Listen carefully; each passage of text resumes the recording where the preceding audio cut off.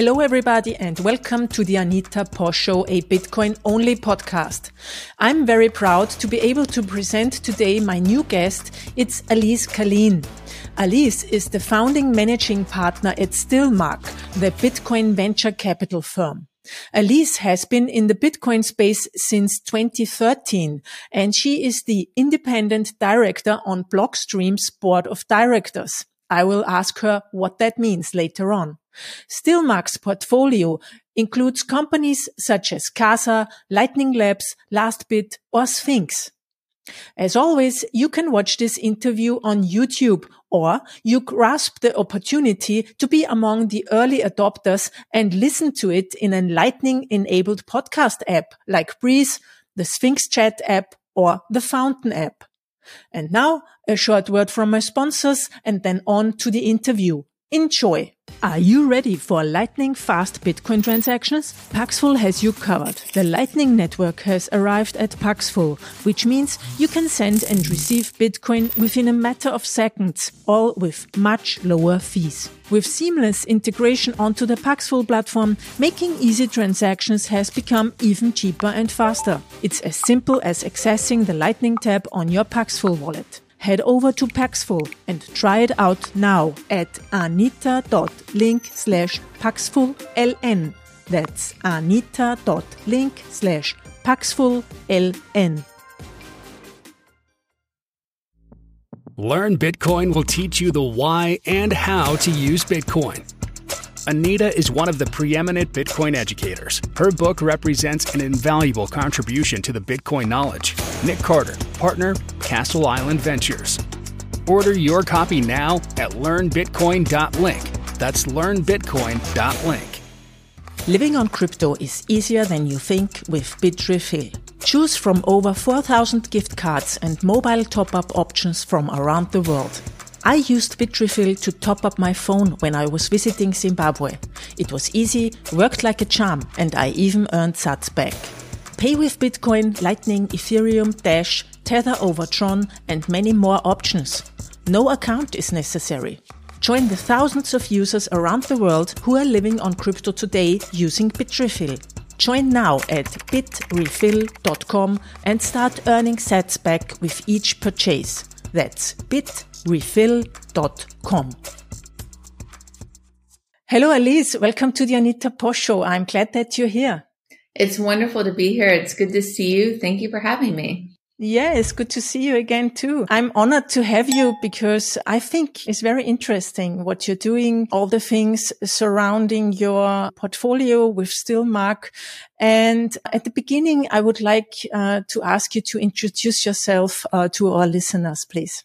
Sure. So my name's Alyse Killeen. I'm the founding managing partner at Stillmark, which is the first venture capital fund presented just for support of founders building in the Bitcoin space.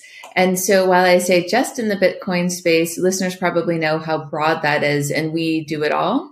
And we'll talk about that later in the show, but I'll summarize what we do by saying we're looking at everything from Bitcoin mining all the way to infrastructure and applications being built on Lightning. So that's the fund. And by way of background, I come from a decade in venture capital. Prior to that, I worked in a lab. I used to study in the life sciences and early on got the bug for supporting entrepreneurs by work I had done within my own sort of entrepreneurial family. So it was great to match through Stillmark a passion for entrepreneurs and founders that are trying to achieve a vision with the sort of functional knowledge of what to do in venture and then the excitement for Bitcoin. So that's a bit about us.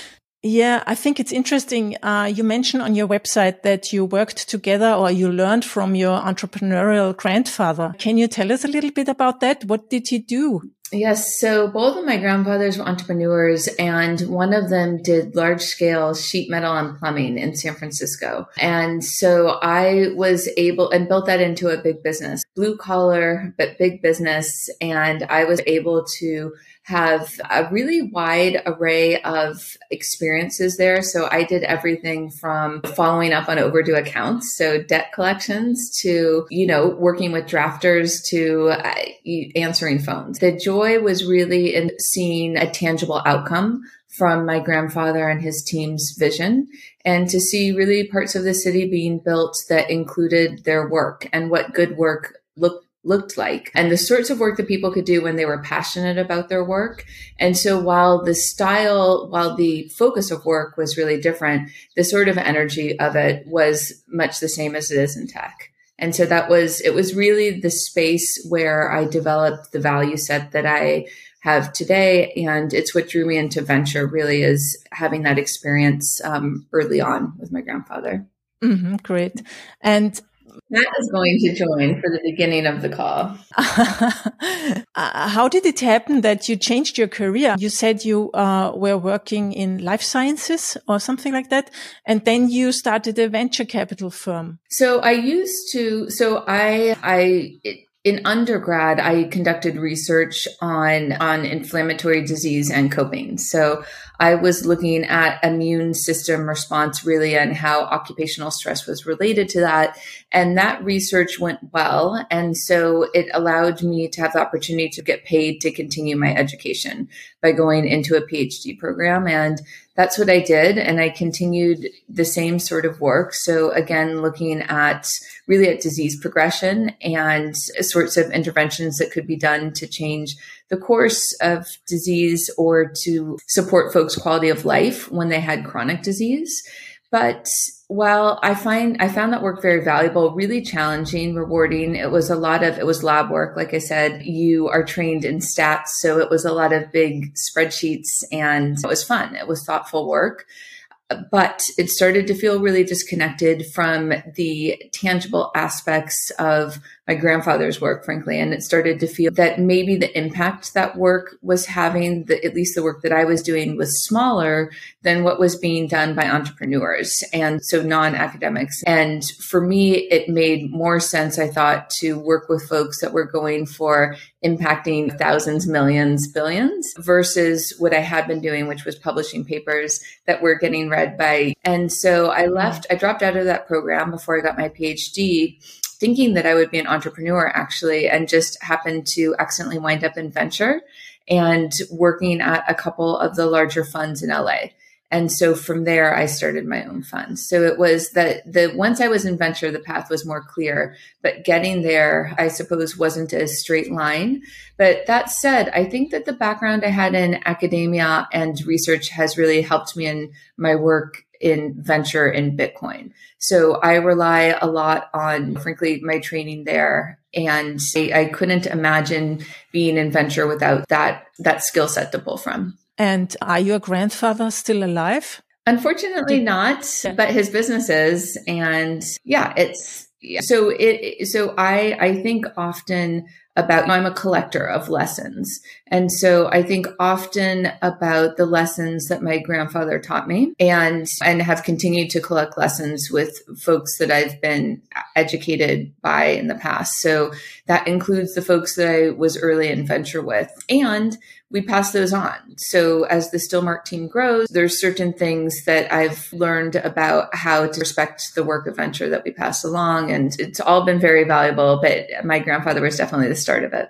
Mm-hmm. What do you think would he say now to your company? I don't know. So here was a piece of advice that he gave, and this is something that everyone's heard, but it bears repeating, which is just that if you can find an opportunity to do something that you really love and are passionate about, that's the best way to make money or to produce wealth. And it's also the best way to produce that for other people. So to build a business that other folks depend on. And that's actually exactly how I decided to spend time in Bitcoin. So in 2013, a lot of my work in venture was around cloud networking and early cybersecurity stuff. And it was great. I loved it. And then I found Bitcoin, and I saw it as an opportunity to do good in the world, really, and to do really well at work. So at the work of producing returns for your fund investors, that both of those things could overlap. And this is something that my grandfather had suggested that I pay attention to when I see it. And so I did see that in Bitcoin. I still think that's there. And I think that's a common thread that runs between founders in the space, which is that people are really thinking not just about building big companies, but about the sorts of changes in the world, the positive cultural progress that can be had if Bitcoin continues to advance. And so I see my work in the same way. Mm-hmm. What is the most interesting property or characteristic of Bitcoin in your opinion? I think it's the ability for anyone to access the network. And so for that to be the case, the network has to be decentralized. And so maybe it's decentralization in its definition is very broad. But for me, what's most interesting, both in terms of doing good work for the world as well as doing well, is that anyone can access the network. And so what that means is that Bitcoin can offer a financial platform for poor people. And that's what I saw in 2013. So I found Bitcoin from the perspective of someone that was doing cloud infrastructure investing. So I saw Bitcoin as an infrastructure that could create efficiencies in other businesses, the same way, frankly, cloud infrastructure is similar to how cloud infrastructure was doing. So you could introduce a cloud somewhere and there could be business gains for businesses that had nothing to do with cloud. And that's true for Bitcoin. And the aspect of Bitcoin that is most compelling to me and made me want to dedicate time to it and to continue to is its accessibility. And so we see the sort of consequence of that in El Salvador now, with over 3 million people using Bitcoin via the Lightning Network in El Salvador. And those numbers exceed the numbers of people banked in El Salvador across all of El Salvador's banks in aggregate. And so this is Bitcoin showing early evidence to fulfill its promise that it's just simply available for all. And by doing that, we democratize access to financial tools. And so we're doing good in the world. Absolutely. But don't you think that all those KYC and regulations that are coming now even more, that they will are a stop on this, like the easy accessibility? You won't have it if everywhere where we have the regulations. Mm-hmm. So I think that there is a maturation cycle that Bitcoin will go through, and that the sorts of conventional rules and regulations of the current dominant systems will be applicable at a stage, and then at a later stage, maybe not. But Bitcoin is early in its journey. And so it may be quicker for Bitcoin to grow at this part of the journey by adopting standards that were set by an earlier paradigm. That's not necessarily the case. And I think it's probably likely not the case as Bitcoin grows and scales. But the challenges that founders are facing now is how to scale quickest. And so there'll be some technologies where what makes sense is to work outside the system. And then there'll be some applications where it makes sense to work within the system. And from my perspective, what's important is that the founders advancing those companies, answering those questions, have a strong justification for why they're doing one or the other. And that justification be related to how quickly they can serve a higher number of users, if that makes sense. Does that answer your question, Anita? Yeah, a little bit. So basically it's coming in waves. So on the one hand, you're working with KYC and regulations in some kind of bridge technologies. And on the other hand, we're still working on decentralized, uncensorable and privacy tech. In a world where on and off ramps are very relevant, right? So when people are exchanging Bitcoin for another currency in order to make a transaction, then KYC and AML and standard sort of regulatory paradigms are going to be relevant. But I think that many of your listeners probably assume a future paradigm where on and off ramps to Bitcoin are less relevant because their transactions are happening in Bitcoin. They're getting paid in Bitcoin. They're participating in mining. They're earning rewards. They're gaming, all the different ways that you can on-ramp to Bitcoin beyond purchase. And they never need to exit the system. And in that future state, and we're getting, it seems like we're quickly advancing to that. In that future state, then I don't suspect that identification obligations will be as relevant, but we're not there yet. And so I take a sort of neutral stance in order to support founders that feel strongly one way or the other that, their business is best honored by either working within the current system or outside of it. Mm-hmm. Understand. There's one quote on your website that says, "My point of view is that companies that adhere to the core principles of Bitcoin have brighter futures and the ability to reach greater scale than companies that are making compromises." Why? And do you mean also altcoins, so that you don't invest in companies in altcoins?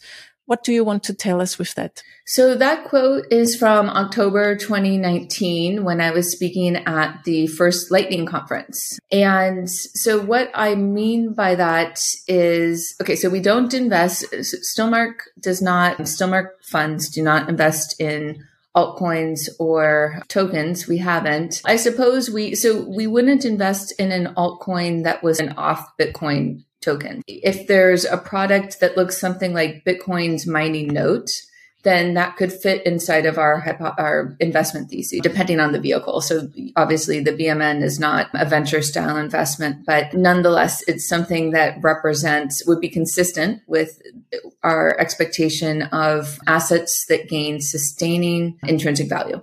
Of course it does. That's very different from what's happening in most altcoin spaces, and we're not investing in those spaces. When we invest in a company, it's because we believe that the value of the company itself will continue to appreciate, versus having an expectation that we can quickly trade out our position regardless of the company itself gaining in value and sustaining value. These are two really different models of how to produce a fund return. In standard venture, you hold equity, and that equity is innately tied, of course, to the enterprise value of the company, and enterprise value gains over the years as the company continues to introduce products that are well received by the market. And because there's an expectation that continues to be ongoing, that the company will do the same. Whereas in the altcoin landscape, really the bet is on investors being excited in a moment and the exchange rate rising such that you can exit your position related to excitement in a market versus the company's sustaining enterprise value. And so on the latter, that's where we don't participate. But frankly, there's so much happening in Bitcoin that I think it's very easy to not be distracted by altcoins. And I don't think that someone can do Bitcoin investing well while playing in the altcoin space at the same time. I just think that there's probably too much going on in Bitcoin for that to really be achievable. Okay, so companies not making compromises.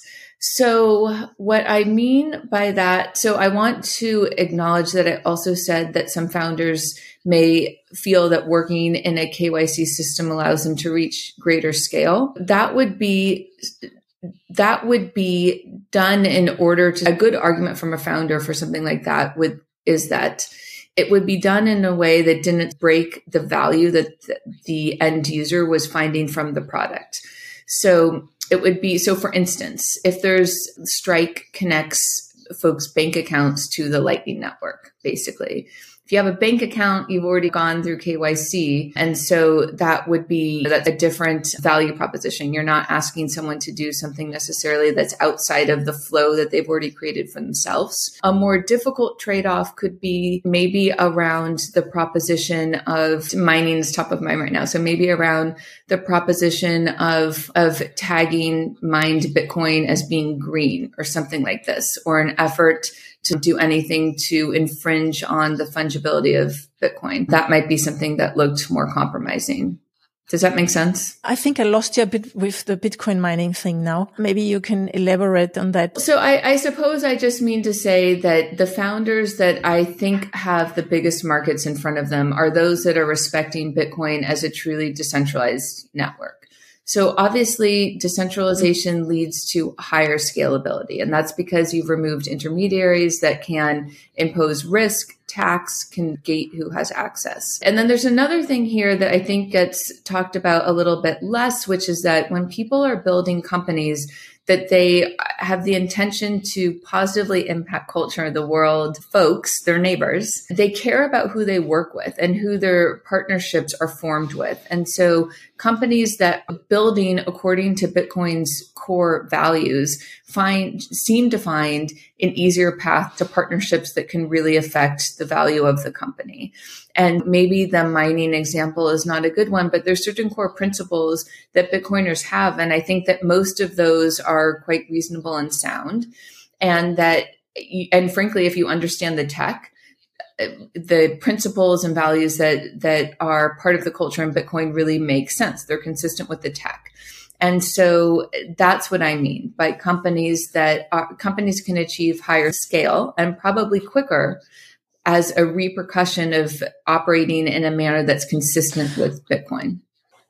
Yeah, I understand now what you mean. It's all those regulations induce friction, and friction is a heavy load in a way for every company if you want to grow fast or wide. Yeah. Right. It can be. Yeah. You were talking about the ethos and value set of Bitcoiners. One of those is also that it's a little bit an underdog currency. Today, the first Bitcoin futures ETF has been launched on the New York Stock Exchange with people in suits clapping. What do you think would Satoshi say to that? I think, what I said at the top, which is that Bitcoin is for everyone. And so I'm excited when an unbanked person in El Salvador is using Bitcoin. And I'm also excited when somebody in a suit is excited about Bitcoin. Both of those things are good to me. And I think I spent a lot of time in the writings, the record of conversations Satoshi had. And so I don't know what he would think, but I hope and expect that he would be fine and happy with folks celebrating in suits and a lot of those are our people. Yeah. So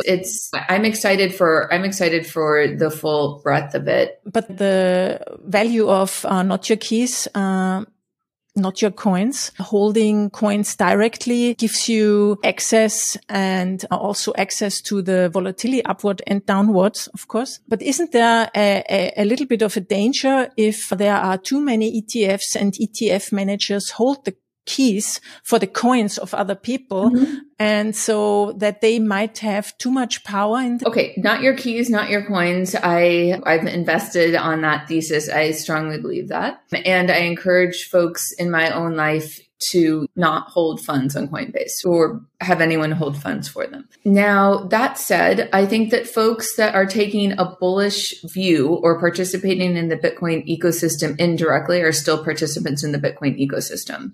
And so I will leave the projection about how a Bitcoin ETF impacts Bitcoin from a market's perspective to folks that spend their days in that space. But from my perspective, once someone has taken a bullish view, a long position on Bitcoin, whatever the manner, and I understand that there will be people that take the other side, but for purposes of this argument, if someone takes a long position in Bitcoin, I still consider that person to be, frankly, part of the community, in that their expectation is that Bitcoin will continue to be a valuable tool, technology, asset for many people.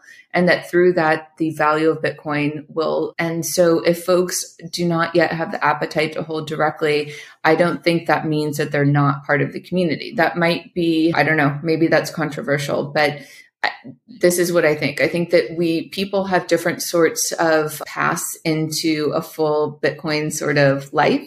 And for some people, that may start by holding Bitcoin on Coinbase or by participating in a Bitcoin ETF. And that would all be fine with me. And if it gets folks to pay more attention to what's happening in Bitcoin, then on the technology side and on the app development side, then I'm excited for it. What data are you looking at to estimate Bitcoin's health and growth and not the asset, the network? Mm-hmm. So we look at, I'm trying to think of what I want to respond to this question. I suppose we look at progress. The most important thing is probably progress to planned roadmap. and a healthy advancement of discussion that informs a formation of a roadmap. And so I think that, as an example, having Taproot activate in November is important. I think that I tend to be quite optimistic when I look at the way development is happening at core, and then what that means for higher layer infrastructure built on top of, or higher layer protocols built on top of core. And I think that I feel like we are set in terms of being in a really good place for Bitcoin. The events of this year and some of the prior year have been very positive, including things that were framed negatively in the media. And so there's nothing on fire that concerns me. And then at the same time, I see the opposite. So I don't know if I want to dig in much more there, but from a venture perspective, what we really look at are the things that founders want to build being met both with a technology that can allow it and as well as a market for it. And so an example of that would be, a really great example of that is El Salvador wanting to adopt Bitcoin, Lightning Network being able to accommodate that, and then app developers and infrastructure developers able to build on top of Lightning Network, mostly on LND, of course, Lightning Labs implementation. And they find that they have the tools, the support to be able to execute an application or infrastructure that then serves a very ready market, which is what we saw in El Salvador. So that's what I'm looking for. I'm looking for an ability for founders to meet an acute market need, and then for them to be served by the protocol that they're building on. And that's what I'm seeing now. And I think the evidence of that, some of the evidence of that is in El Salvador. Mm-hmm. Great. I think you also have an emphasis on earning Bitcoin. So after the first phase, we could say was investing or speculating. Then I heard you mention the next phase is or has been mining, but now we're moving into the earning phase. And you have several companies, I think, that are building tools for people to earn Bitcoin easily. Mm-hmm. Can you talk about that? So I don't know that we're switching. I'm really excited by mining. So I don't know that we're going to be paying attention to mining for a long time. But I think that it's important to acknowledge that the way many people will be newly onboarded to Bitcoin is not going to be with an investor's lens, but will be instead because they are earning. Whereas the folks that have come into Bitcoin all the way up and through 2020 probably were mostly coming on because they were purchasing to hold the asset with an expectation that would appreciate. And I expect that in 2021 and going forward that we're going to see a lot of folks, and maybe even soon a majority of new folks coming on to Bitcoin through earning. So of course that can happen through mining as a form of earning, but we also expect to see that happening through work. I think that will happen. It already is happening through rewards, and we'll also see some gaming stuff too. Maybe I'm defining that separate from rewards. And so Stillmark is spending a lot of time there. And what that means, what that looks like from a portfolio perspective is that we led the seed financing of Stackwork, which is Paul Itoy's company. Paul does both Sphinx Chat and Stackwork, and we invested in the company that produces both. And Stackwork, of course, is introducing Bitcoin to folks in emerging markets via their work that can be done on a smartphone. It's a Mechanical Turk style work. So it's like image tagging or marking video content, stuff like this. And so that's one area that I'm bullish. And especially as emerging markets come online to Bitcoin by government creed, I expect that folks in emerging markets will have more of a desire to have ability to earn. Now, we're also looking at folks that want to opt into earning. And so we've invested in an infrastructure company that can help folks connect, including companies. So both individuals as well as SMB enterprise connect bank accounts to Bitcoin through the Lightning Network. And that could do things like facilitate payroll in Bitcoin. And then finally, and nearest term, by way of new companies in Stillmark's portfolio, we're looking at gaming. And in the gaming space, what's really exciting is that founders are coming into the field to build new games not as folks that are religiously Bitcoin, but as folks that believe that Bitcoin can drive the game forward. And so they've just recognized a value in Bitcoin that they believe that their community will acknowledge, and that will encourage folks to onboard and stay in the game. And so the sort of talent that's coming in from the gaming space is just really incredible. And I think is only coming into the gaming space from their current jobs, sort of top-notch gaming studios. They're coming into the space because they think they can do it better and bigger than the biggest shops in the world because they can do it with Bitcoin. So we're looking at all of these things. And my expectation is that honestly, even as early as the next couple of years, the majority of new folks coming on to Bitcoin will be through one of these mechanisms. I can report from firsthand from my travels to Zimbabwe in early 2020. I was working with Paul Itoe and I presented Stackwork there in Harare, and people were of course interested and they wanted to start using it. So I'm pretty sure that this is a big platform, or will be a big platform and success. You also talk about the concept of lightning channels as stable coins or something like that. Did I understand that correctly? Can you tell us a little bit about that? How would that work? There's a few ways that you can do that. You asked before about what we look at to know that there's a healthy ecosystem, and that relates to that prior question. So one of the things that founders and protocol developers have identified is that what we're doing is not good enough yet. This is what I really love about it's that in other spaces, we see folks excited about maybe things that are a little bit silly and they think it's good enough. They're like ready to go to battle with X, Y, and Z sort of thing that don't always make sense, or at least they don't make perfect sense. And Bitcoiners take a very different approach. Generally, the culture is that this is not good enough yet. What can we do to advance this? What can we do to make this more private, scalable, more data efficient, etc.? Okay. There's also a culture that we take that sort of perspective on from an end user. And so one of the things that people, both protocol and app developers, have identified is that the end user, especially in emerging markets, if they're onboarding to Bitcoin, not as an investor, but as someone that intends to use Bitcoin, Bitcoin's volatility can be really difficult to tolerate. And I think the reasons for that are probably pretty obvious. So it might make sense for a user who is going to have a need to interact with Bitcoin on a weekly, monthly, or say quarterly basis to have a Bitcoin savings account where they're exposed to volatility, but then to also have a Bitcoin sort of checking account where volatility is mitigated or muted. And so there's several ways to do that, but the way that I've talked about is use of DLCs to define a channel to sort of anchor, denominate a channel in USD versus Bitcoin, though the channel, of course, would be collateralized in Bitcoin. And I'm not sure that is the sort of method through which this advances, but I am sure that we will see this sort of reality as within the next year.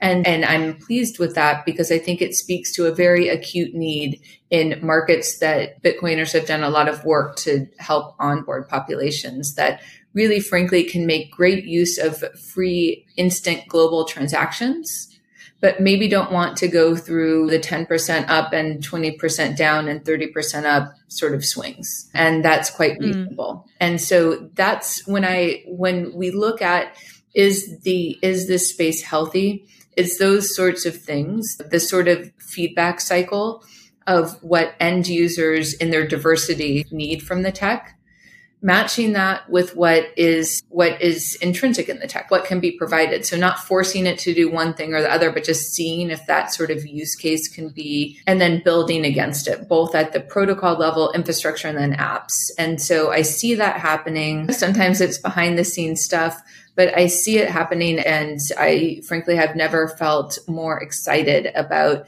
the healthy and productive state of the Bitcoin ecosystem, because there's many of those little stories that I just offered about these feedback loops happening on behalf of users. Great. Exactly. Thank you for explaining that. Do you also watch founders or developers from emerging countries or from Africa, Latin America, building products or projects that you as a VC are interested in? Yes. So I hope and think our next couple investments are probably from outside of the US. So one will be from a developed market and one may be from an emerging market. And so I hope next time we talk, I'll have those two things to share with you. But here's something really interesting to think about, which is that there's been this question around, or like this FUD around, no one will want to spend Bitcoin. And that makes sense because I don't want to spend Bitcoin, but that assumes that everyone is like us. And that's just simply not the case. And while we may be looking for investments, others are just simply looking for a frictionless way to send money. And so people will in fact use Bitcoin, but they may start using it not in developed markets like the US or Germany or many other, Canada, but instead they may use it first in emerging markets for transacting. And so if we assume that's true, and then we need to be really paying attention to what's happening from founders on the ground there in emerging markets, where that user base is going to be seeing Bitcoin in a different way than folks living in Chicago will be, and has a demand to use it in a different way. And so certainly we want to be backing those founders that recognize that first, that find a product that makes sense both within their own geography and also can be expanded beyond that. And talent is pretty equally distributed, to be honest. And so if you're really paying attention to what's happening in different areas, in different geos, you are going to find top tier talent in emerging markets that is better able to build these products than probably if they were not from an emerging market. And we want to back that for sure. Great. So let's talk a little bit about the portfolio that you have now. I think Casa is a part of it, Lightning Labs, Sphinx and Stackwork. But you also have other companies. I saw on your website, Satoshi Energy, Lastbit and Clover. I don't know how to say it. Clover. What are those? What are those? What are they doing? Okay. You asked about, Stackwork and Sphinx Chat. So Lastbit is an infrastructure company. So basically what they're doing is they are building the tech that will allow other developers and other businesses to introduce Bitcoin to their user base without going through the friction of needing to be smart on how to run a node or launch a wallet. So Lastbit helps folks connect their traditional sort of conventional system tech, bank accounts, POS systems, stuff like this, to Bitcoin through the Lightning Network, and then offers that as a platform for other developers. So for apps to build upon that, what they wish. So basically what I'm saying is it's part of the Bitcoin fintech stack. And so it's not a consumer facing company, but will have many consumers that it ends up serving. Then you asked about Clover. So what Clover is, this is a company that is not Bitcoin only, but is decentralized apps only. So what they do is they create tools and a platform for developers that want to build decentralized apps like Lightning apps, but it could also be apps like a Mastodon or a Jitsi, something like this, that want to either develop those or help their user base discover and launch them in a truly decentralized way. That's what Clover does. And as an example of the implications of that, you could run a Jitsi instance in your browser and not have that sort of data exposure that you otherwise would. And you can do this across devices in a stable way. And so what they've built is a new future, kind of. So they've proposed the question of what does the world look like if we are not all relying on AWS? And so that's quite exciting. And I expect it to be quite relevant for Lightning, and thus our investment. Now, you asked about Satoshi Energy, and I think you probably know those folks. This is not really announced yet, but that's okay because we're friends. And it's on the website, like you said. So we backed Satoshi Energy, and I think the reason for that is probably obvious, which is that the founders there are the smartest guys in the world on Bitcoin as energy-backed money. And so these guys come from the energy industry and they know the ropes there, but they also know the pain points.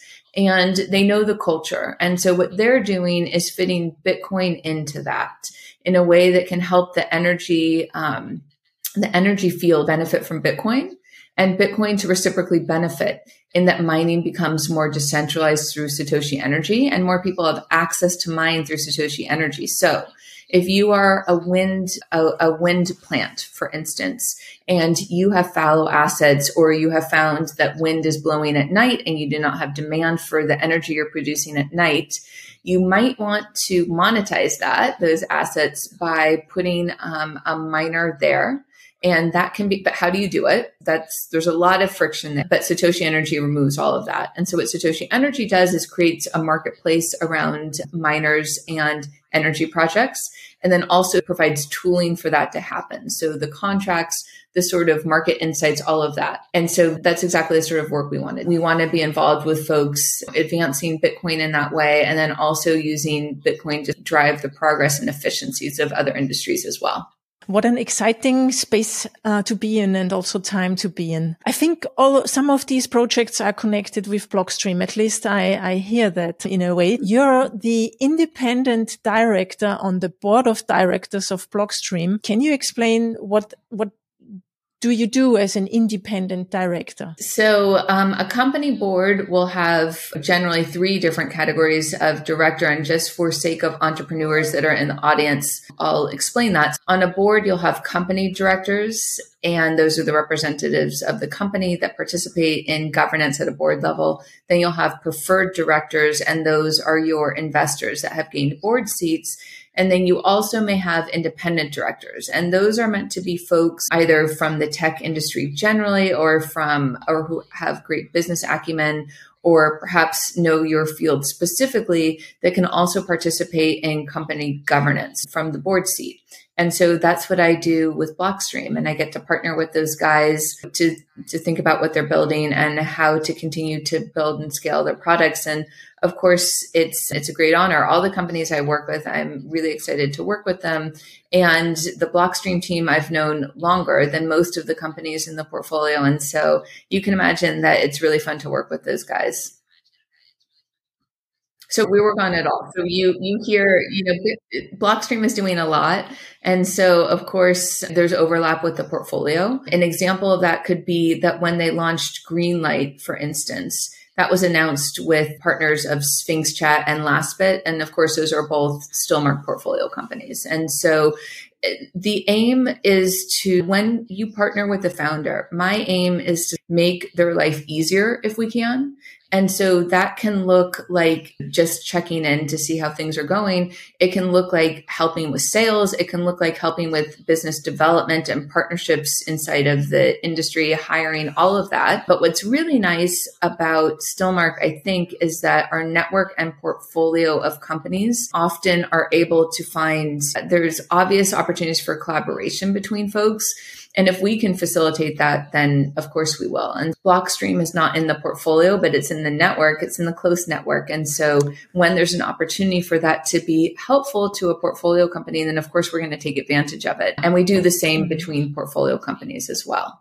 And so the idea is that maybe that if a VC is doing good work, I think that it's only helping to quicken the pace of what the founder themselves are doing. And so that's how I think about some of those introductions, or when I raise an opportunity of a potential collaboration, that's how I think about it, is does this accelerate what the founder's already on a path? You're a great networker. Yeah.